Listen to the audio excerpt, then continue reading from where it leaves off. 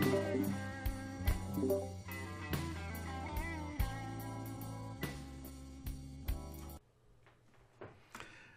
everyone, welcome to the next edition of Push to Talk. We have some special guests here today.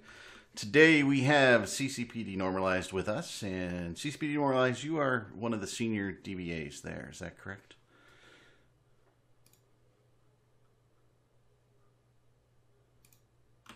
Can you guys hear me? Yep. We can now. Yep. Good, excellent. A little wonkiness in Discord too, so I just introduced CCP Denormalized to everybody, and we also have CCP RAM. And CCP Denormalized, you work on the database side, is that correct? Yep. I'm database admin with CCP Games. Lots of fun. Excellent. And CCP RAM, you're on the system administration side, is that correct? Yeah, that's correct. I've been with CCP since 2004. Fantastic. So you've seen some of the... Wow. You've been here a long time. Longer than I've played the game, which is pretty impressive. That's pretty cool. And we're along with our normal crew. We've got McLeod up there, sporting the hat. You missed the shades, guys. They looked very cool. But Caleb made fun of him. I don't wear the shades that often. Yeah. Caleb made fun of him and he took him off. And we, of course, have Caleb with us, coming to us live over there. Hey, guys. And we have Billy Buffington back with us, first time in a long time. And Billy has begun to play Eve because Burn Jita drew him in. On the dark side now. Oh, damn. So, yes, so it's going to be great. And we're going to have a lot of fun. So we're going to start off the day. I think we're going to talk about what the... I call you guys DevOps. Is that what you use in CCP terms, or do you call yourself something else? It's a mix, pretty much. We're both DevOps and just CS admins on the infrastructure level as well. Okay. So, and for our audience, those are the guys on the back end that do the heroic deeds that keep TQ up and running, in my opinion, having a pretty heavy DevOps background. I appreciate all they do, and we wanted to give them a little showcase and talk about it. So it's pretty cool. I mean, you guys are pretty adept at using a fire extinguisher. I kind of guess with the amount of fires that we tend to sort of put your servers under. And they can feed hamsters in lemming numbers. We've actually, throughout CCP, the years, we only had one blade going on fire, so it's all good.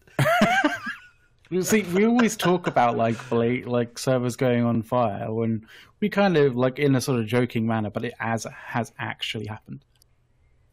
Yes, we were told to take a picture down.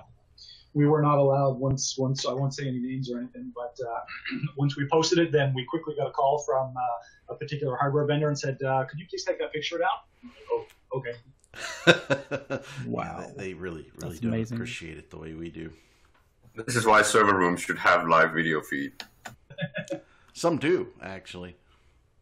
It would just have been amazing. For security, I don't know that live. Oh, it's on fire! Literally. And for the record, they probably didn't use fire extinguishers. I'm sure they used the special gas to put that. Halon. Yeah. Well, yeah. There's Halon and there's FM200. I don't know which one they had. So yeah. Isn't either way, CFC. Either way, you don't want to be in the room when it goes off. Yeah. So let's talk about a little bit of the history, right? Caleb, you brought that up, and CCP RAM, you've been around for a lot of that. How much has that changed, and what are some of the things you used to see that the new hardware really let you get around? Tell us about the actual first potatoes. Actually, in the beginning, we've always had blade centers running TQ. We try to mirror TQ to CC as well, making sure that both were running like in a unison, so to say. But CC has actually been left behind. But we started with the LS20 blades, which is about 10 plus years ago since we got that. But then we just gradually upped it, always using the same vendor. Always the same hardware, so to speak, but it's only with TQ Tech 3 that we actually deviated from that and went to the flex chassis. Just out of curiosity, did you have that actually at launch? So was that actually also running late beta? At launch, it was actually hosted by a telecompany here in Iceland, so CCP did not run the servers themselves. Okay. Yeah, that explains a lot. Yeah, in 2004, late 2004, CCP terminated the contract with that company. Also, with they ran the customer support as well. So all the GMs and the hardware was moved to CCP in 2004. That makes sense because that was about when we didn't have any rollbacks anymore. Yeah, that's true. A point to that question on things that we maybe don't necessarily see anymore. On the database side of things have progressed, maybe even in a different direction so much than the other server hardware like Sols and stuff. For us, what we see is back in the day, first when I started, there were RAM SAN devices, right, with flash memory and stuff like that. We actually don't use those anymore now. It's more just enterprise level SSDs. But the amount of memory that we see in the boxes is just gone up by such a huge margin that we really don't have to hit the disks so much anymore. When we can cache half or 2/3 of the database in memory, we can get by with slightly less performant disks. So we can really kind of optimize things that way. So talking about the first iteration, how frequently have you guys actually changed or upgraded the hardware, and what's about the average cadence, like interim between upgrades? Years CCP RAM, is that about right? Yeah, that's about right. There have been some servers that have lasted longer. For example, we had the Everest node, which used to be the most powerful node we had for hosting fleet fights and stuff like that. I think we ran about 4 years past its warranty, something like that. So we are about on Tech 5 now. Pretty much, yeah. There's a fun story about the Everest node. Back when, I don't know, maybe about 6 months before the Everest node came online, we were working on a internal project to see what is the fastest Sol server that we could get to be able to see what kind of fleet fight we would be able to support. And so at the time, there were no real hardware that we could be involved with or anything like that. So we started to look at off-the-shelf hardware. And so at the time, we had a technical director that was all over this kind of fun project stuff.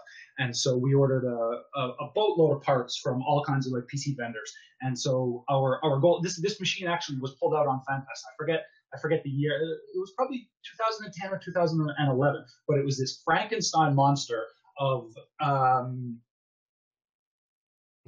hardware put together, all water cooled. The motherboard was water cooled, the RAM was water cooled, everything was water cooled. But it was like literally this strapped together machine that was 2 chassis stuck together. I remember working on it. We cut and had aluminum almost funnels for the air venting. And I remember using a grinder to cut this metal down, and we were bending it, and we went to some industrial shop in Reykjavik to get these panels folded so it would fit inside the chassis and everything else. And so we end up with this 4 or 5U ugly thing that we were pushing, I don't know, 4.5 gigahertz at the time. To get it all built, we're like, okay, now how can we smuggle this into the data center? It's got like water cooling pipes sticking out of it everywhere. It's like, this is going to be crazy. Maybe 2 weeks after we had this machine, we were doing internal testing.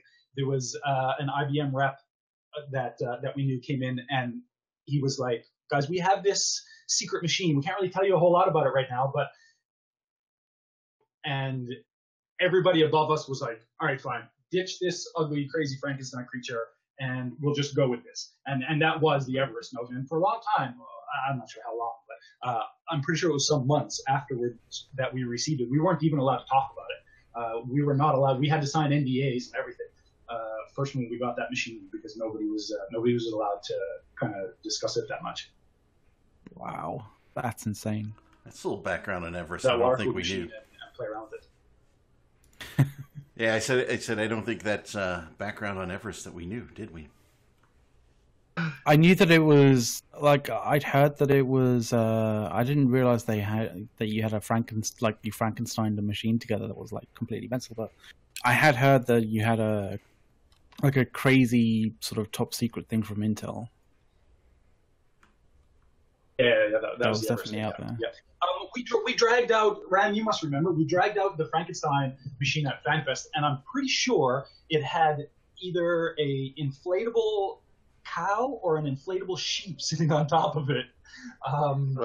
The cow is still at CSB. It was the donkey that went missing during that FanFest. This may or may not have been an adult-oriented blow-up animal. Which was pretty funny because kids would come into our operations room and like, oh, look at the cow, look at the sheep. And we're like, oh yeah, no, please don't touch that. Oh god, please no. That's crazy. Oh well. So let's talk about a little bit where you've gone to the newer hardware, some of the advances that you've had there. Particularly, I think, correct me if I'm wrong, but aren't you replicating the database back to Iceland? And if you are, is that real time or is there some delay on that?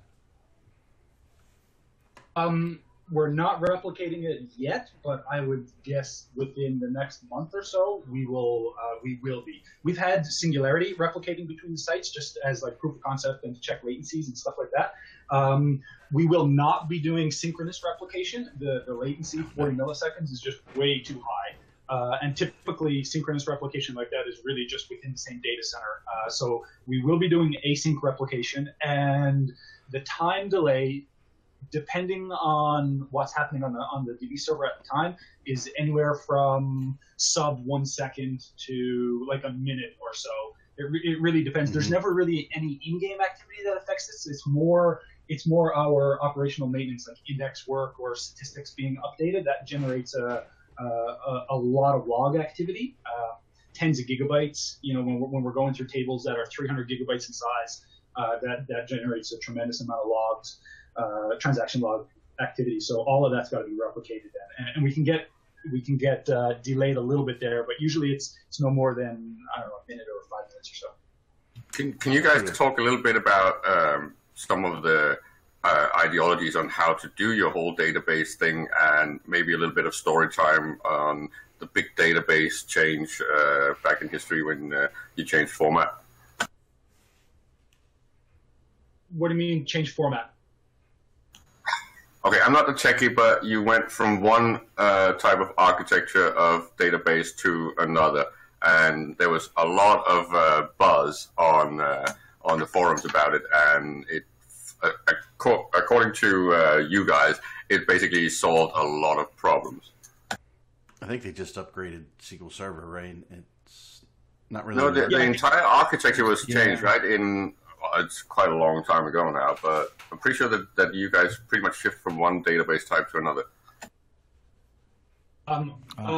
It's probably maybe a hardware iteration or perhaps a version upgrade. But so I've been with the company for about 8 years now, and as far as I know, it's almost always been Microsoft SQL Server.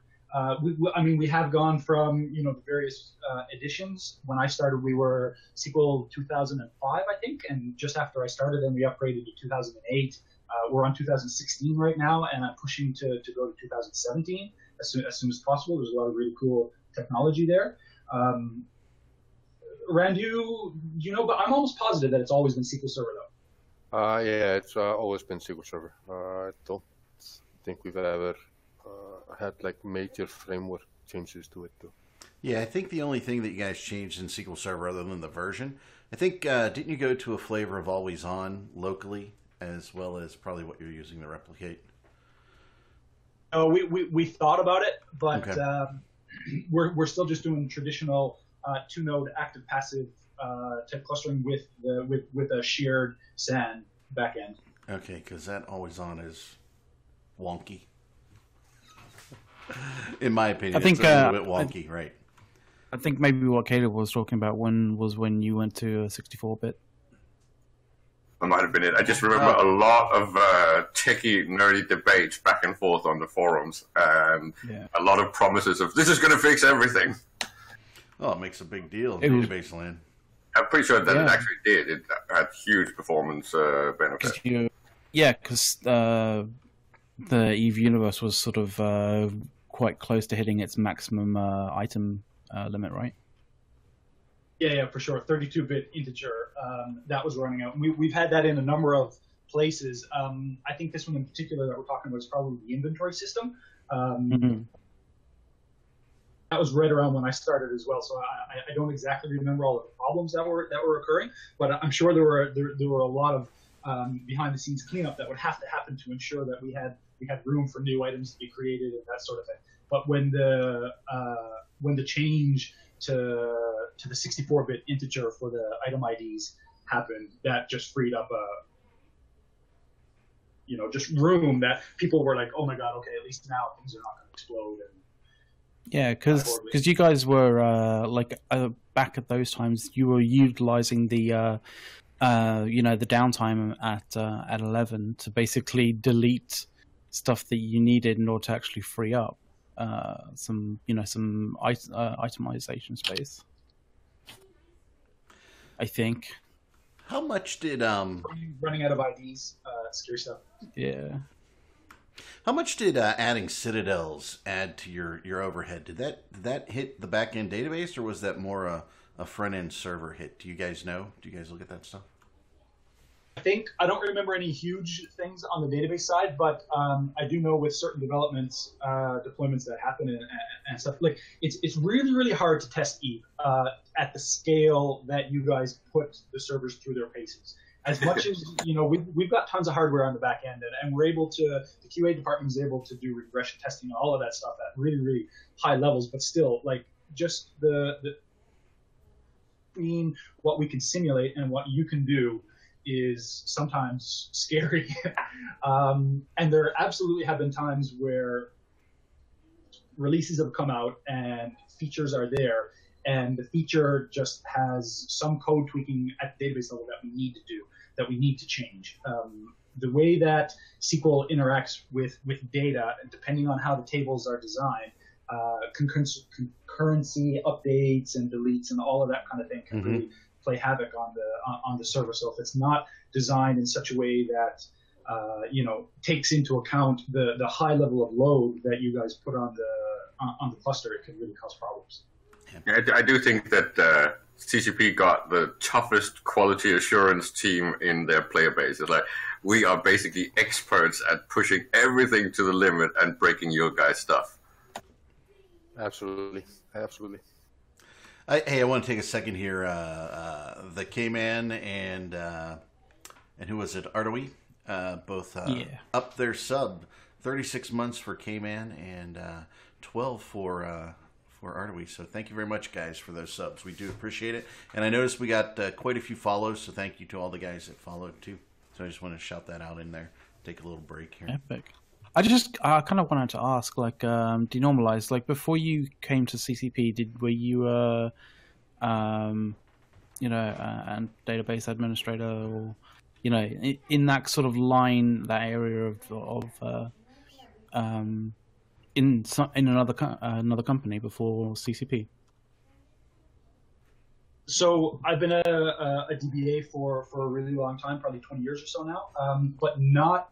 I've never worked for a company at the scale that CCP has, and that's actually what drew me to the company. I was playing the game, and I knew of EVE, and I was happening to do some research for my own company, and I stumbled upon this white paper from IBM partnered with CCP, and I was like, oh wow, interesting.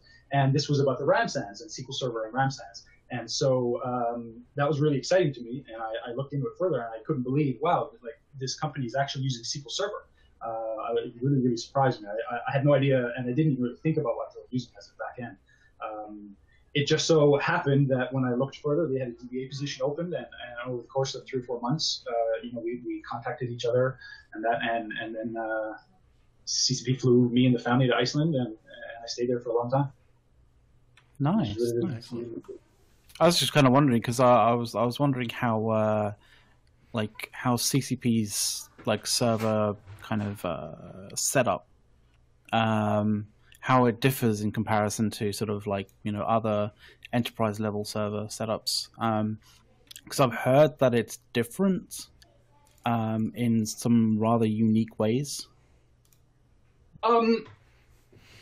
But just how different as well. I'd actually say it's not really that different at all. It's really just the transactional load that's on the database. I mean, for the most part, like the backend database stuff is pretty standard. We have a 2-node active passive cluster. It's all like kind of standard hardware, SAN backend. It's just that the nature of a custom application like this that's constantly being developed, with new features and everything else. It's really not difficult, but it requires constant tuning. Things are constantly changing. Different things happen. Players can cause issues that affect the server. It's rare that happens, but it does.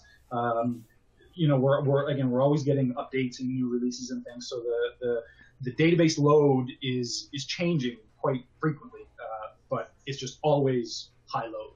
So compared to my other jobs, for instance, I've had places where the servers may have been similar grade, but just the throughput has just not been there. So you are almost literally the Formula One pit team of database and tech. Absolutely. There are not really a whole lot of places that push transactions per second like CCP does. How do you compare on scale to, say, things like banking?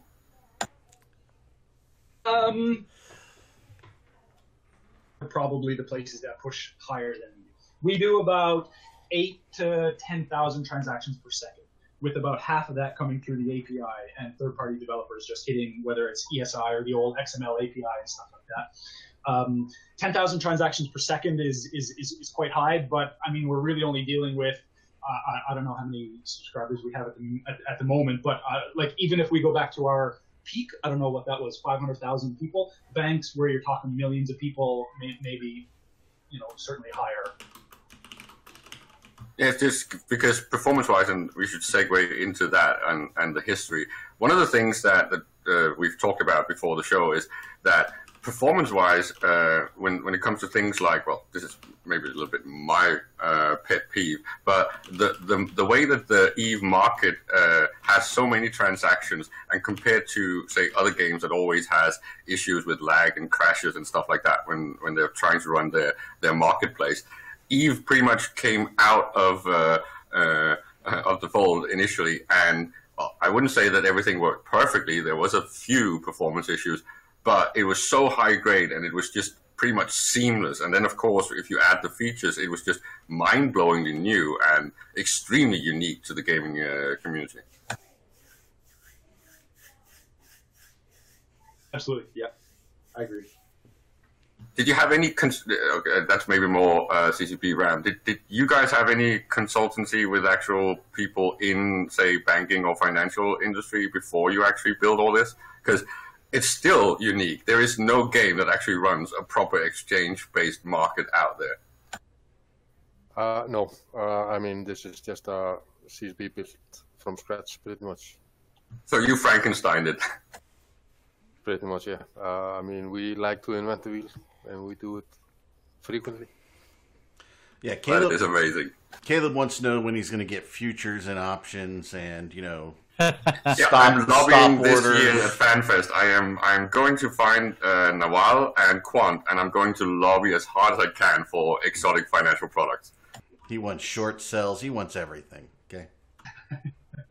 Player-to-player billing and player insurance. As soon as you do that, Aerith is going to, develop some sort of. Oh yeah, he's going to break it. For it, he's right? going to break it hard. So yeah. Speaking of Aerith, since we invoked Aerith's name, Scythe, didn't you have some interesting Aerith information to share with us? To take a little break from the tech. Yeah, so wonderful Aerith information, everyone. Aerith is on his first kill mail since 2015. He is participating in a wonderful event some of you may have heard of called Burn Jita. and he is just whelping Vindicators into our kills, and it's beautiful. Burnjeet isn't happening. You're crazy. Oh, I'm sorry. It's called Slightly Walking on Coals in Industrials. We had renamed it for the kids. I can't wait to get back to that. For the kids. Let's put it this way: I'm sitting here going, how long is the show today? I need to kill more freighters. Go back and kill freighters. We're done with you. Good. Thanks for the update from the front site. Yeah, Aerith, Vindicator kills confirmed. 10 out of 10. Okay. Looking for corpses. Yeah, he'll I think the thing is he wanted to participate, but he was like, I'm not stooping so low as to be killed in the coercer. He refuses to fly anything Tech 1 or under faction. Like, no, it will be at least 500 mil when I die. He's gotta keep his kill board right. All right. That's your news from the front. Can we talk future? Because I am very excited, especially because we've just had this year of basically pulling out all the problem children in EVE, right? You guys must have been enjoying that. All the things that was issues have been basically ripped out of EVE, and now you're even launching things like the new chat system, so even that thing is gone. That's really interesting how things are progressing compared to back in the day when everything would be just this one big monolith. But right now, actually not even right now. For the last number of years, there's been a big push to start pulling things out of the monolith so that we can start to offer people various ways to interact with that better. Scales better. We can like the chat is going to be running in the cloud now, and so we start pulling things out of our data center and offering it up. Yeah, you're outsourcing that, right? Entirely. Not so much outsourced, but it's just hosted. It's just Amazon hosted, so it's all internal stuff that's developers that are doing it. But yeah, it's just rather than in our own data center, we can scale better by utilizing Amazon and places like that. What's that going to mean for performance, right? How is that going to affect the load on the servers? I'm sure it won't. But it should lower the load that we see in the database and probably on the soul nodes as well. I think I remember seeing an email where people were discussing the load on the particular soul nodes for the chat system. I don't know the number, but I'll say 50%. It was certainly a lot higher than I thought it was. I was really surprised when I seen it. I was like, okay, well, shit. No wonder you guys are trying to pull this out and move it away. That's insane. Are you really logging chat in the DB server? Not for long. Much longer. What did you say? I missed you.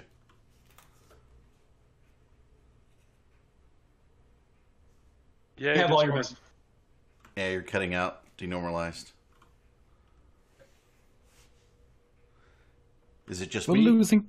No, I can't we're hear losing me, though. denormalized. No. The network will come back. I wouldn't worry about it. Oh, I got dropped out a little bit ago. Might be spreading. Welcome back, RJ. You've given us your internet disease. But if that's like in terms of that chat system, like if it's almost 50% of the load on Soul systems, that's crazy. Imagine when we get 6,000 of us in a system and we're all like spamming, right? So to be clear, it's certainly not that much load on all of the solar systems. I mean, there is a chat service within the monolith, and so that gets loaded on certain specific soul nodes. Like we have, I don't know, probably like 100 different services within the monolith, we'll say, and we do mapping across all 240 of our soul nodes. Like some soul nodes don't even run a solar system simulation at all, but they just run like market, or they run character services nodes or chat systems or something like that. That's cool. Okay. So one thing of interest to me is you've got a number of servers and you've obviously got far more solar systems than you have servers, right? Are you guys instancing the solar system within the node, or are you using something like VM technology to kind of move things around and keep everything balanced?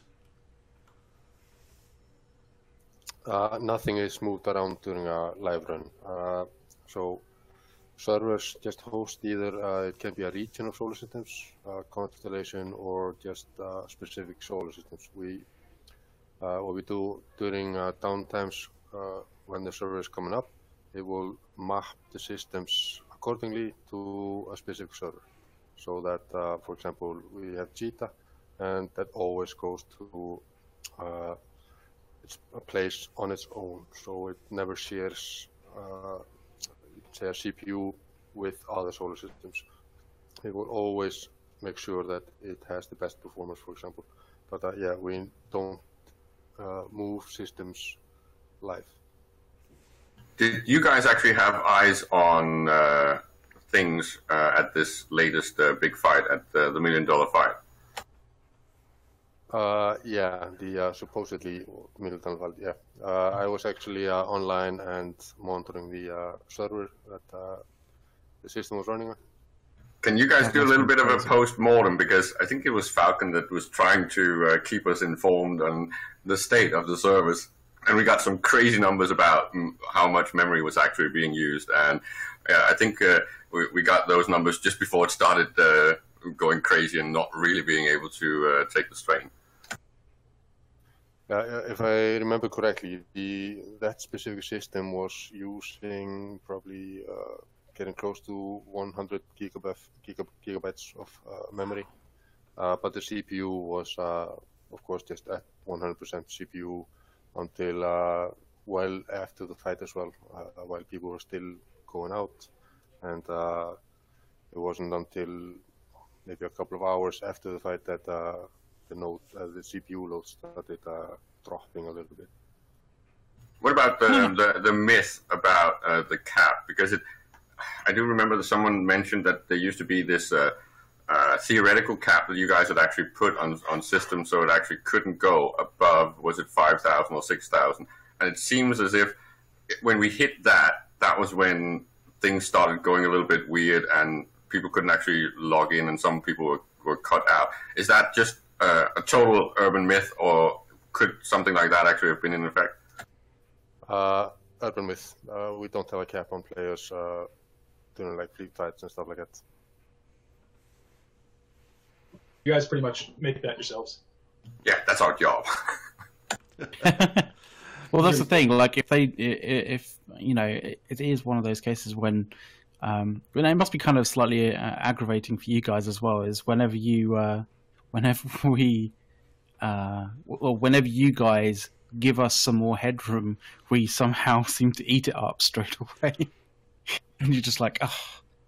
Well, yeah, it happens all the time. I mean, back in the days when I started, I mean, just a couple of hundred players, and the node would crash. But nowadays we get obviously tight, but we had more than 6,000 players in one system, and the server was fine, pretty much, except for one CPU core going to 100%. Yeah, I kind of had a few questions actually about the hardware aspect of the fleet fight nodes, if that's okay.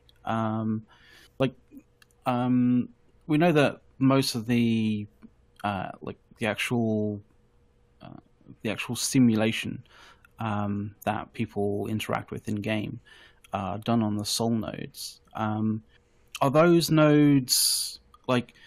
I mean, I guess in terms of server blade architecture and stuff, like you are running a multi-core in that particular blade.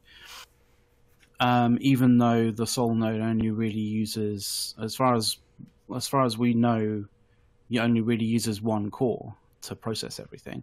Are the other cores utilized for other aspects related to that, or are they pretty much idle? In which case, does it make sense to switch those off in the BIOS and then use them as heat exchangers? We use most of the CPUs for simulation.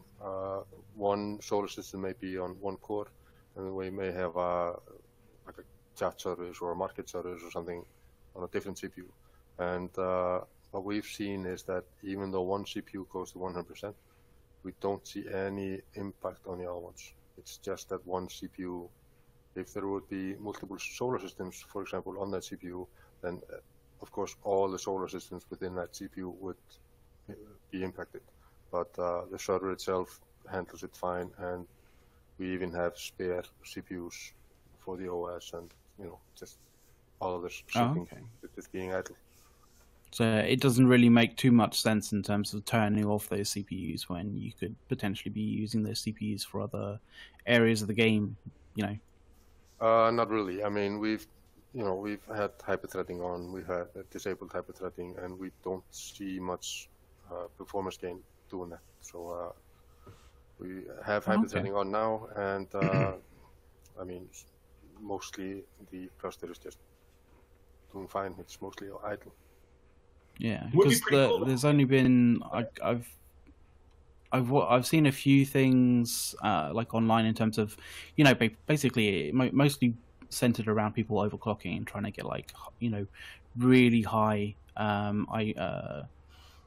is it IPC ratings, and questions basically about should I turn off XYZ cores in the BIOS in order to basically use them as additional heat exchangers for to actually get rid of to dissipate heat. But I was just kind of wondering whether that's possible. I mean, we did this. I mean, we've tested a lot of scenarios.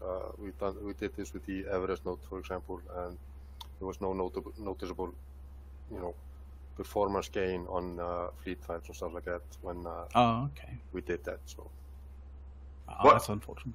A small, more simplified version of question: what is the big hatred and the top 3 thing that actually causes issues with load and performance in the game, design-wise?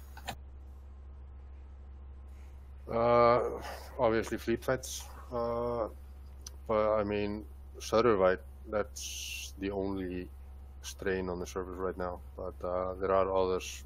Maybe denormalize can go through for the DB side, but on the servers, just fleet fights. Yeah, I think you're right. There's pretty much just fleet fights. One note, when I was trying to interrupt earlier, I like the idea of the heatsink thing, and this is the same as in Eve, right? When you space your modules properly, so when you overload, so it's like a heatsink every second module, or is that a thing in the past, or do people still do that? So when you overload it, you don't burn out certain things?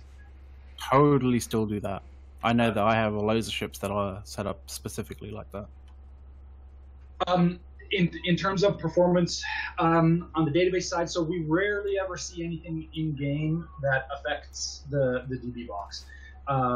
What we do see, though, is just the nature of SQL itself. So, for instance, we had an issue yesterday. I don't think it affected anything, but it did cause a large spike in the DB. What ends up happening is that whenever we do maintenance, whether it's like index updates or statistics updates or something like that, it will cause a stored procedure to recompile. And based on the nature of Eve and the way that data is structured within the tables, the very first call to a stored procedure that has been recompiled, SQL will then go and it will compile a query plan for that based on the parameters that were passed in that very first time. Sometimes that particular call may be this really, really weird parameter that was passed in. And so SQL will then generate a plan for that particular value. But maybe that was like a 1% of the data, whereas 99% of the other data is completely different. What happens then is that it picks a very suboptimal plan for 99% of the calls, and then that just makes a complete run on the box. Maybe every other call except that one now needs to read 50 gigs of data or 100 gigs of data. Maybe it decides to do a full scan on the inventory table instead of using a particular index that would, take tiny amounts of reads. Now it literally has to read 100 gigabytes for every single call. This is probably one of the biggest things that hits us on the database side is bad query plans. SQL is really good at doing things in generic terms, and the way that it's designed is that it wants not have to give these index hints and things like that, but based on how developers create tables and the way that the data is stored within those tables, sometimes, and we've done this in the past, we have to say, SQL, sometimes you're just dumb, and we're going to tell you exactly what to do. Don't try to be smart and pick the best plan, but just do exactly as we tell you, so that you don't end up making this really, really horrible decision based on 1% of the data, whereas 99% of it, is just what we want. So these bad query plans, and they can kill a server in seconds. If we get 10,000 transactions a second and a proc happens to get recompiled with a really bad plan, 10,000 calls, like, boom, we're dead. Max CPU, and at that time, maybe we also have now 9,000 transactions that are starting to queue up, and maybe we're able to recompile that proc in time before it kills everything, but we've still got now 9,000 calls that have to finish with this bad query plan.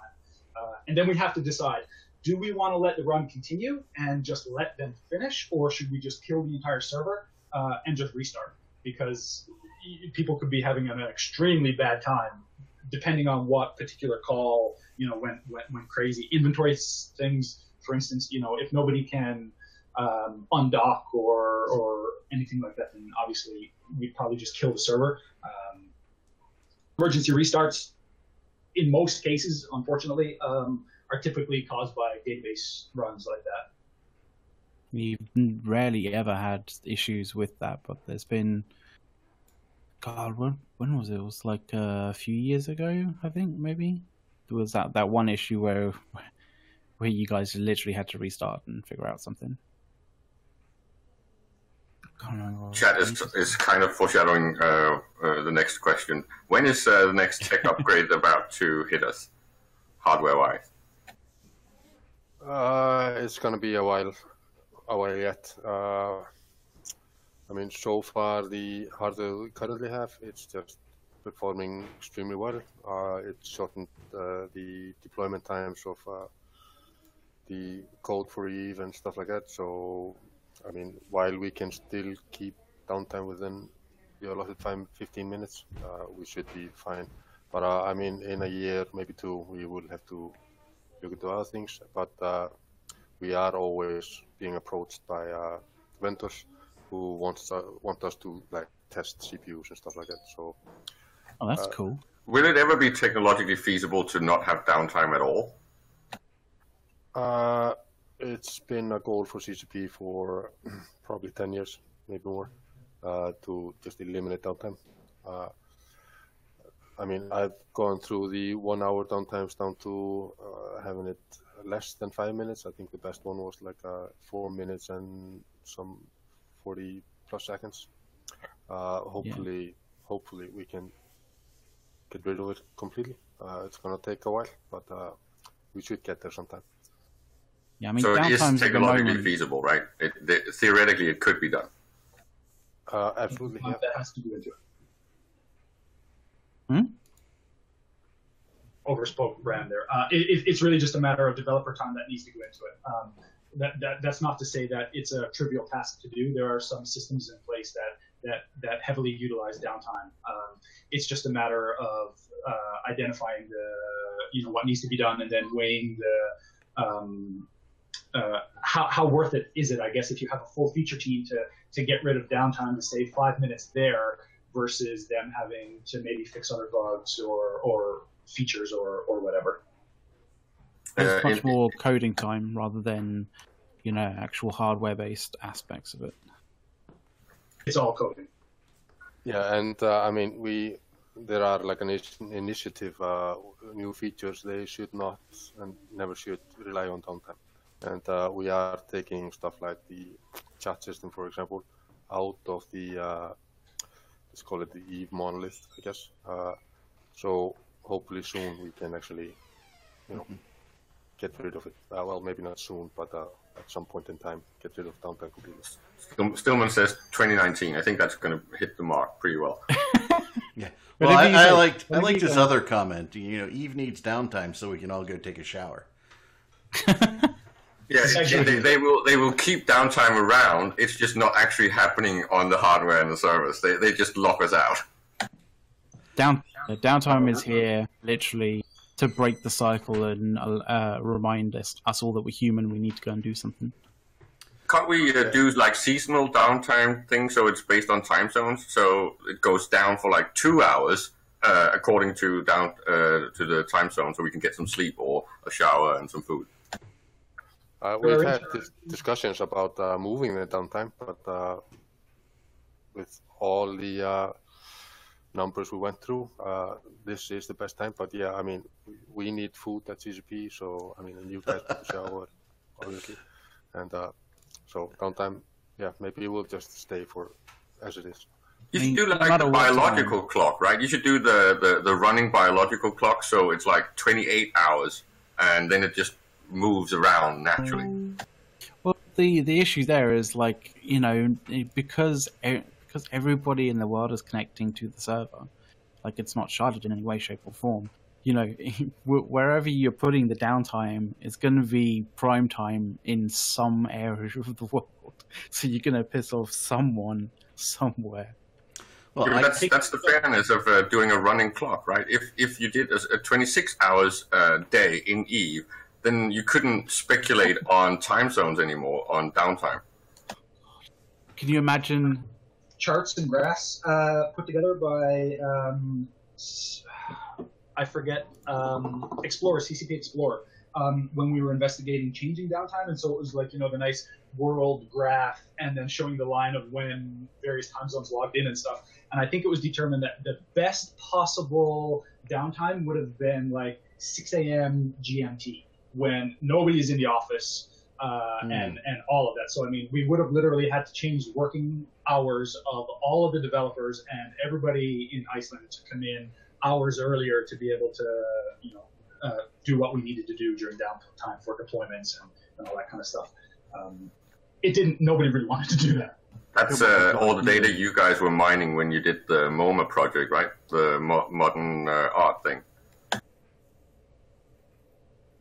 No, I don't think it was that. The whole when people come online and when they log off and visualizing that over time, that was the graphic stuff that was used at the MoMA exhibition. Some of that data absolutely could have been used for the same type things, yeah. Repurposed for the downtime discussion. Yeah. I just love that whole graphic thing. That looked amazing, where you could just see how players came online and when they went off, and that it was like mind blowing. Was there a lot of work done from a DevOps perspective to minimize the impact of software upgrades, or was that something else that that went down? I mean, obviously, I mean, on the server side, we of course make sure that the downtime never goes past 15 minutes. So with the flex charges we have now, we have one out of rotation, so to speak, and that one we will do the OS updates and firmware updates and stuff like that, re-image all the souls and the proxies that are on that chassis, and then swap one at a time throughout the week, and so within a week we can just have everything up to date. Okay, with regards to that, I wanted to quickly ask Eric, like with regards to that and, you know, server software upgrades and or software updates and that kind of thing. I mean, one of the relatively recent things that kind of happened in a sort of hardware software kind of fashion that did impact a lot of people or a lot of things around the world was the Meltdown Inspector kind of hardware bugs. Like, has that kind of really affected you guys a lot at all, or is it just one of those things? It affected the sysadmins for sure. So when it hit, we of course need to go in to get the patches that we needed, both firmware for the VM environment and all that. But we only put it on the test servers, so it never goes out to TQ until we've tested it thoroughly on all of our test pretty much environments. I mean, for this instance, when we had been testing that particular patch, it started getting pulled from VMware. They just said, don't patch with this. Then shortly after it was Microsoft, they even pulled it, so it never actually hit TQ in any way or form. But the performance hits that we saw was that the stuff that was put in the cloud, we got like a 100% CPU increase, but on like Sol and proxy servers, like the hardware, it actually gained performance. Yeah, because it's more a Interesting. multi-threaded kind of aspect. Yeah, absolutely. So yeah, it doesn't really affect the Sol nodes that much because they're single-threaded. Yeah, Which is pretty cool. And all hardware and stuff like that. So the virtual environment was hit harder than the hardware from what we saw. That's pretty epic, actually. I bet that was a big weight off your mind. Absolutely. Yeah, absolutely. To change gears a little bit, how much influence do you guys actually end up having on things like developers that are doing actual design stuff? I'm asking this because I remember watching one of the presentations from the graphics team where they were working on some new feature and it looked awesome and everyone loved it, and then someone did some number crunching, and if you guys tried to launch that on the live server, it would basically overload the CPUs like everywhere. How much of that do you guys get to catch before it actually goes too far in the development process? Most of the time it's too late, but in recent years it's been much better. I mean, it's okay for developers to, of course, create new features and make cool stuff, but I mean, when we were kind of left out of the loop to begin with, they often came with us, okay, this is a feature we have, it works locally for me, and everything's fine, but then they don't account for, like, of course, we have a network environment that is sort of a living beast, pretty much, and so if you're connecting to specific things, it just won't work. But when you have a local environment, you have just on a one IP address, and everything works.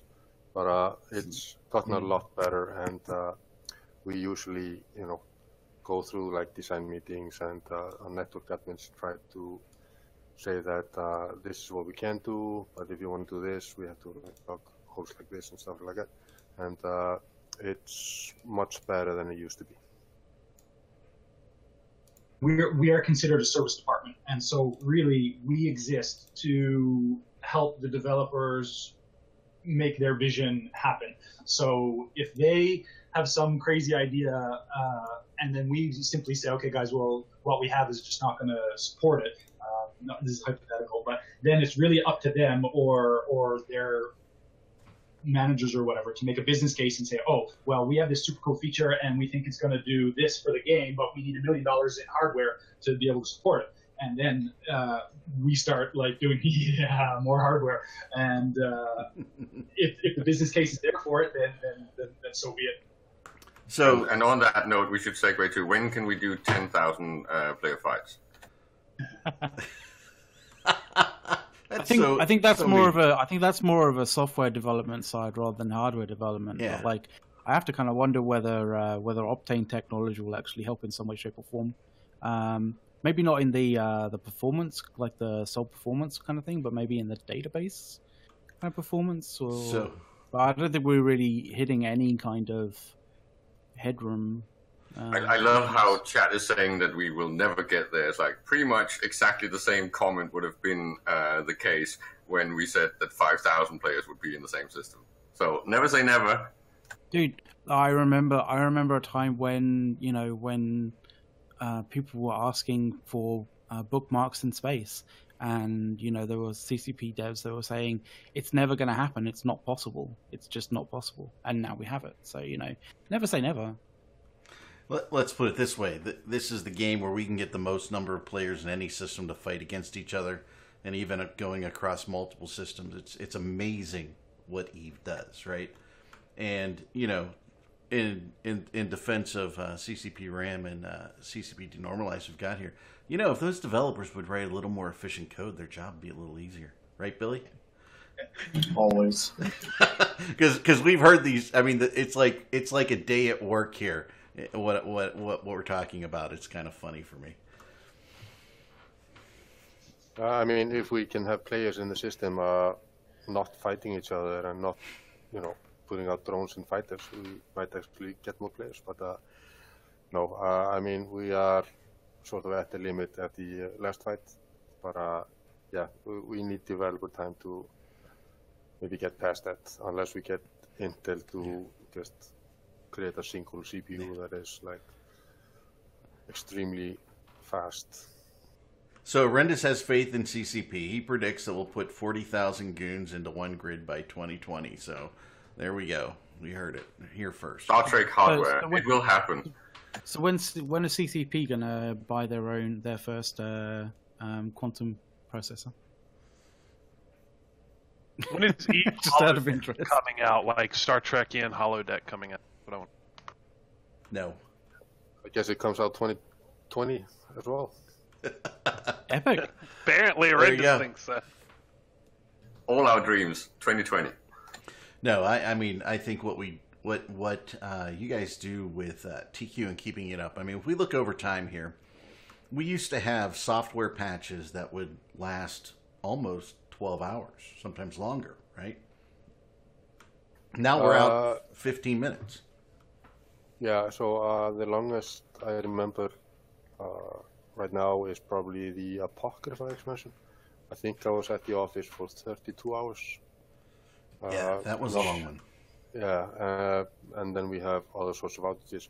But with the TQ hardware Tech 3, we've actually managed to speed up the deployment process of the EVE code, and we have changed a lot of stuff with the download on demand. So we don't actually have to build as much as we used to for clients and stuff like that. So deployment takes, I would say, roughly 4 minutes without any long-running DB updates and stuff like that. Yeah, I mean, that's amazing.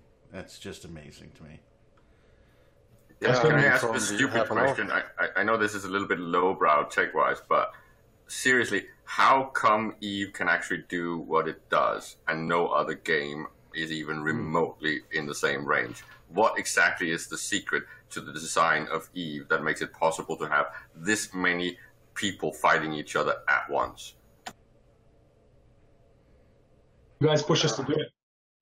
Yeah, exactly. I mean, we're getting pushed all the time, and it's just dedication. Everybody that works on EVE absolutely loves EVE.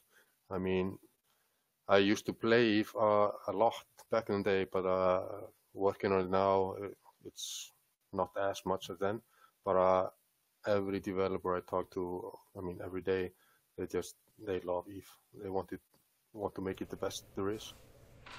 Now, theoretically, right, if there's rumors about CCP doing some sort of classic avatar-based MMO, theoretically, if a game like that came out and you guys used your knowledge on architecture and how to actually make all this possible, how many people could theoretically be fighting each other in a classical avatar-based game run by CCP?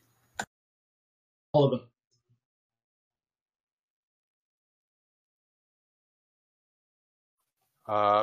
It's really difficult to say. I mean, we tried with the Incarna stuff that didn't go so well.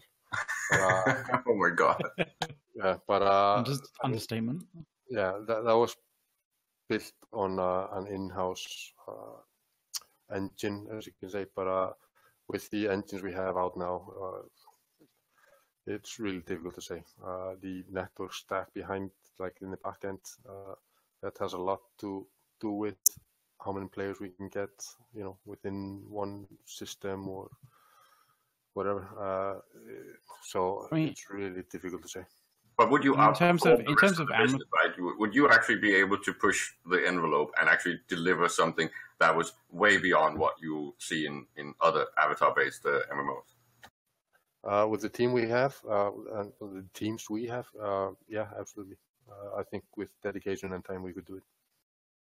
Because it's one of those things that we often don't really talk about much in the EVE media, that we usually like to heckle you guys, right? But we forget that some of the things that, especially on the tech side, that you have delivered over these last 15 years is pretty much unique and mind-blowing, right?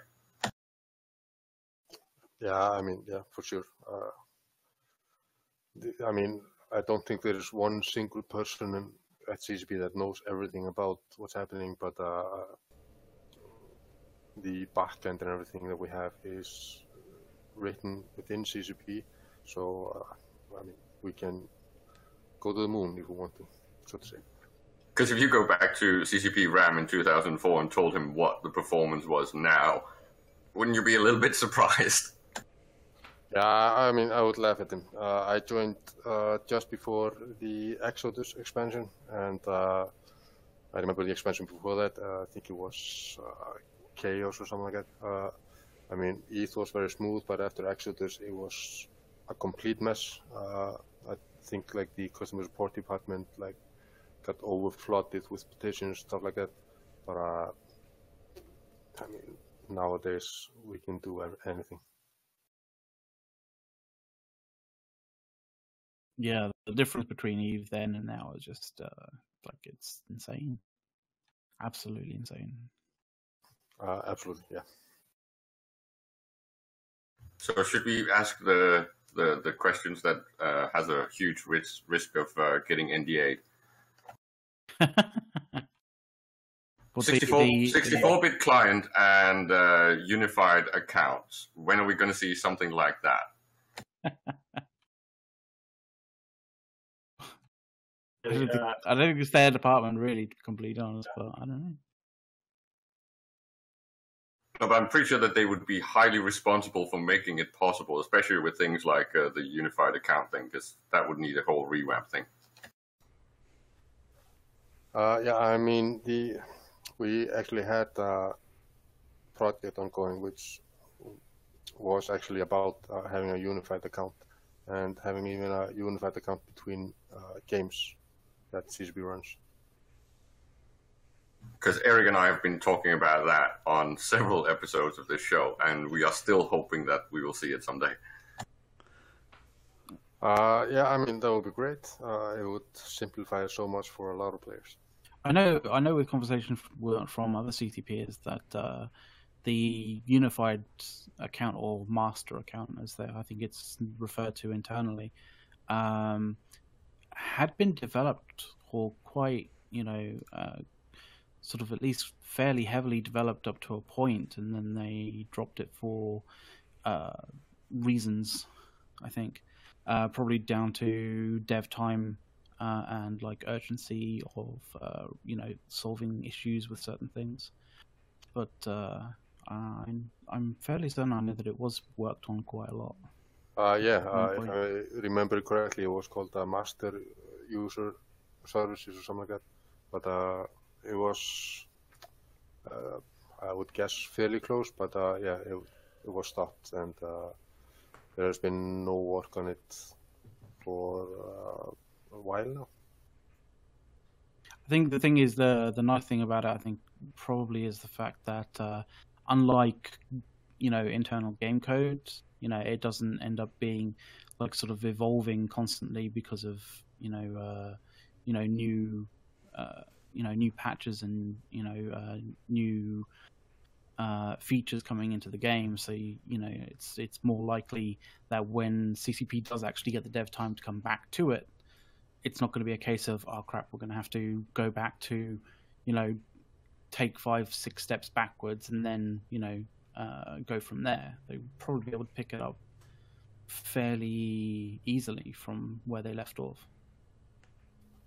Yeah, I mean, we keep all the code that we do. I mean, we have a repository of the code, and none of it is lost. It's literally just a team going in and going through what's been done and going, take it from there. Can we have USB sticks with the old Incarna code at some point? I don't know. You might want to talk to Explorer about it.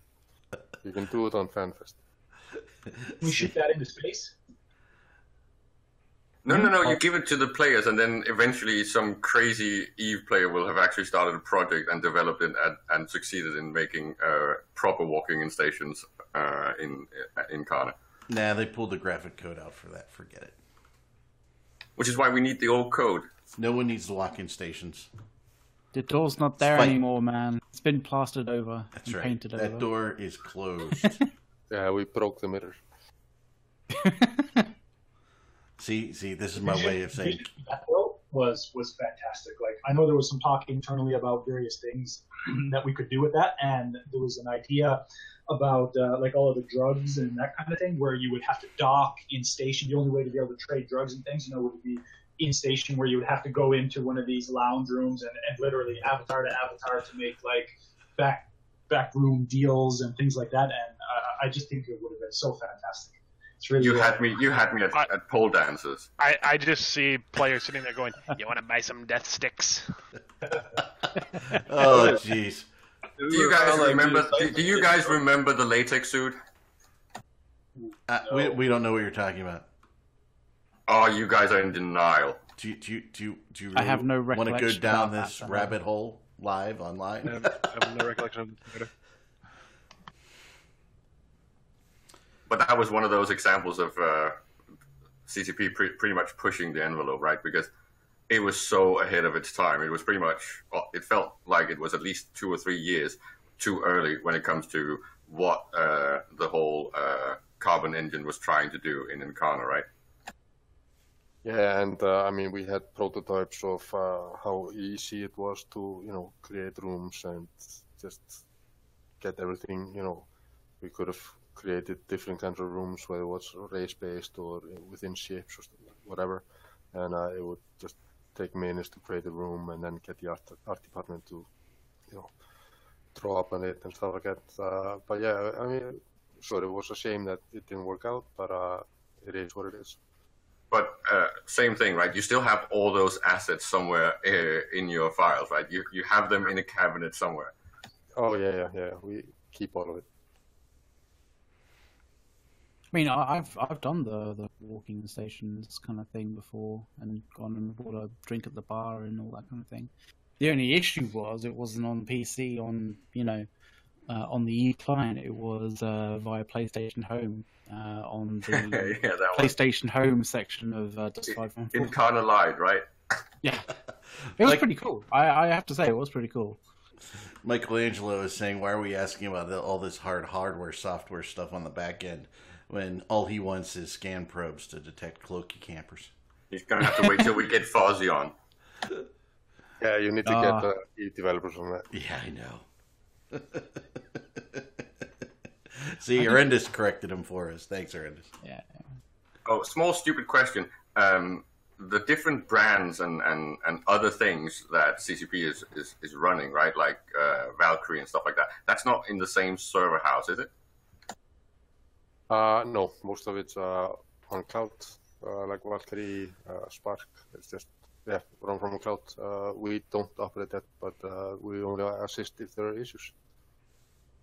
So will we get Eve on the cloud sometime? We've just done preliminary testing, but I don't think so. We've tried virtualizing parts of it, and we just get unexplained lag that we just, can't figure out why. Can't replicate the magic. Yeah, it's just the solar system just lags out without any reason. You're not going to be able to tie in a bunch of Amazon AWS servers and make them, hold Tranquility up in the way that it's being held up at the moment. Like, it's just not possible.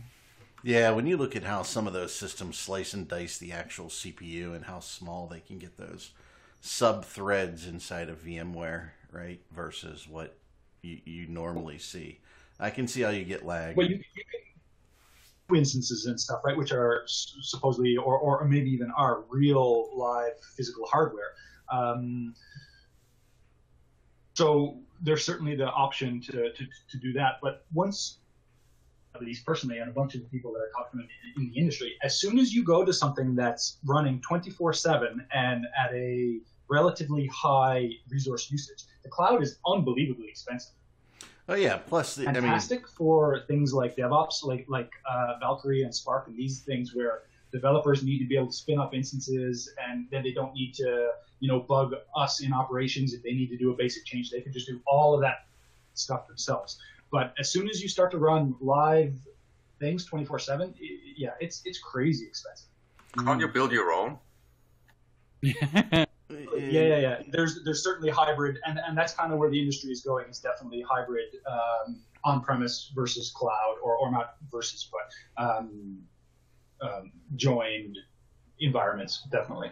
Yeah, offload what you can, like for instance the chat, right? And keep in house the critical things. I mean, it makes a lot of sense. And by the way, you guys can't hear me because I moused off of Discord. I said that'd be why. Yeah, so when you look at the off-prem versus the on-prem, right? Taking the chat off-prem and things like that, and get that load off there that you don't want on your main servers.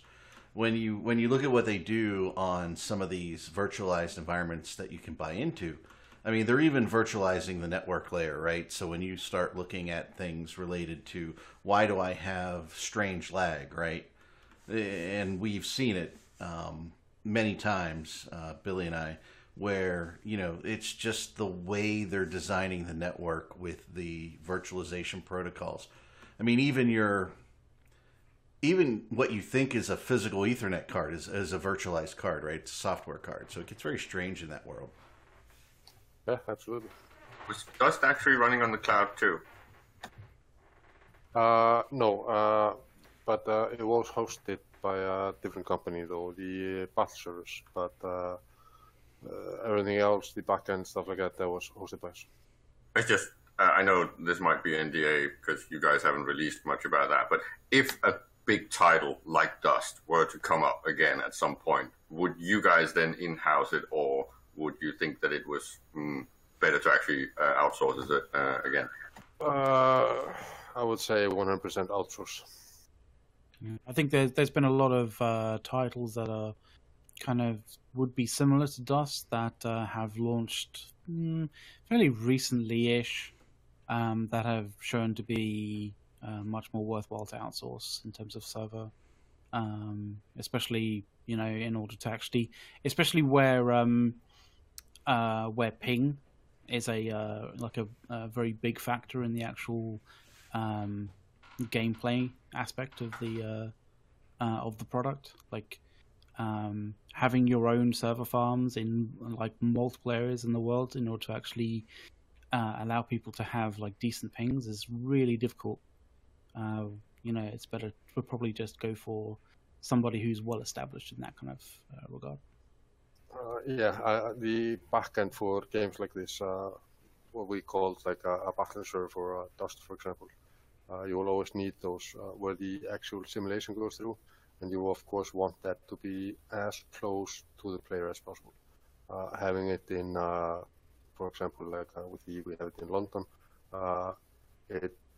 it's not going to be the best performance for like US players or someone in Asia, stuff like that. So you want those servers to be as close to the players as possible, and you want to be able to scale them extremely fast, and that's best done through like outsourcing with Amazon and stuff like that.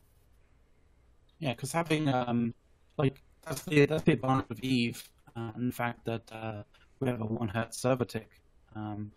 You know, if someone is the other side of the world and has a 500 millisecond server ping, like it's not that debilitating in terms of the experience. No, exactly. And I mean, when I started playing E, for example, I mean, I was on a dial-up. Iceland was not that fast getting into like DSL and fiber and stuff like that, but it is now, of course. But I was playing on dial-up, and I really don't remember any lag. But then again, I wasn't in big fleet heads back then, of course. Alrighty, so I'm going to go around the room, kind of the last calls for everybody to make comments. I'm going to end CCP denormalized and CCP RAM. I'll go to you guys next. Anything you want to share that we kind of missed on the show, but I'll start with you, Caleb, for kind of last words. Well, I would just like to ask the question. I think it's kind of been out there on the interwebs, but is it finalized whether or not you will be able to make it to FanFest denormalized? Because I'm pretty sure that RAM will be there. Yeah, I'm there. So when I started with CCP, just a quick note on that, I moved to Iceland. I lived there for 3 years, but now I'm back home in Canada. But I get to fly into Iceland for FanFest a couple times a year, try to arrange my own big parties. That's the fun time to go. So yeah, I'm definitely in Iceland for FanFest this year. Great. I will owe you a beer, both of you.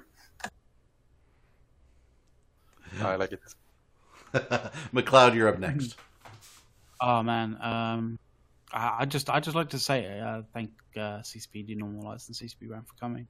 It was an absolute pleasure having you guys on, and I hope that we have you on at some other point soon, maybe. Or at least keep in touch. And it looks like we lost video, so I apologize, and I'm not sure why. Ooh. Dying. So sorry about that. We lost McLeod's feed and Caleb's feed and Billy's feed. No, Billy, Something no. about me DDoSing you, but maybe that's not appropriate in this conversation. What did you say? Goons maybe were DDoSing you guys, but maybe that's not appropriate, or no. maybe that doesn't fit in this. That'd be It serious doesn't work. self-inflicted wound. Yeah, it's There's a lot. that's how that works. Yeah, there's a lot of bees on this show. I don't know why. So, like, it was you don't know interesting what's because the video feed disappeared on Twitch, but it didn't disappear from my screen, which was kind of strange.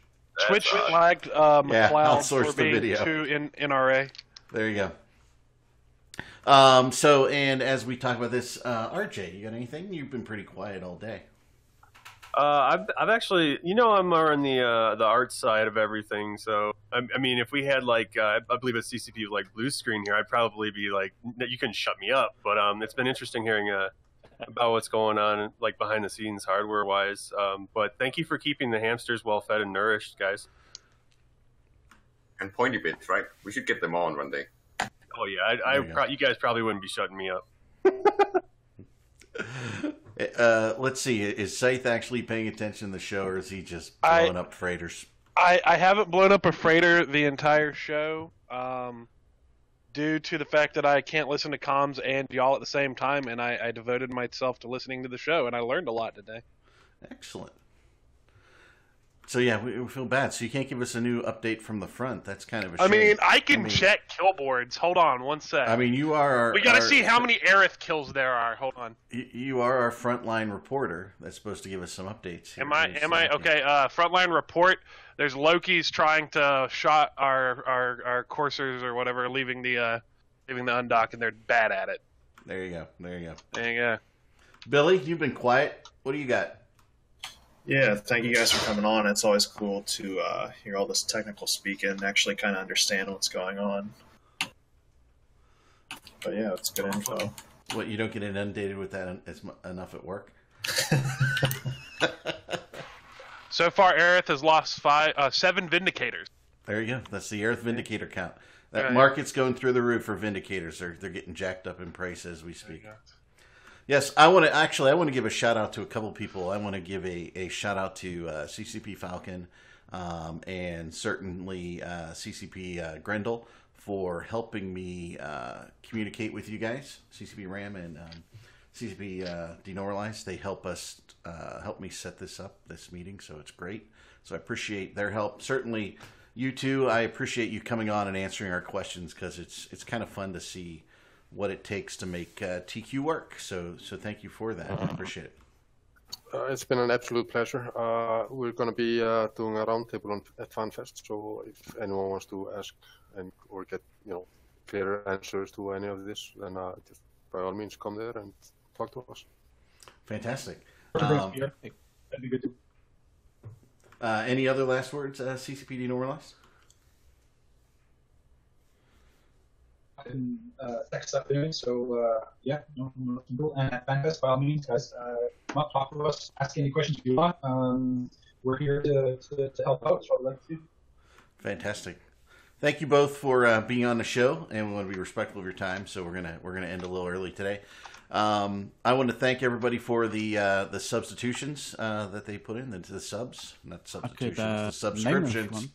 Sure, go ahead. You run down through. Yeah, Raw for Dog 23. Thank you very much. Out of the way. And Feckman, like, thank you guys very much for your continued support. It's really, really cool, really awesome. All right, and all the follows. Thank you much. Everybody say goodbye. Bye-bye. Bye-bye. All righty, and we're out of here. Thank you. Hooray.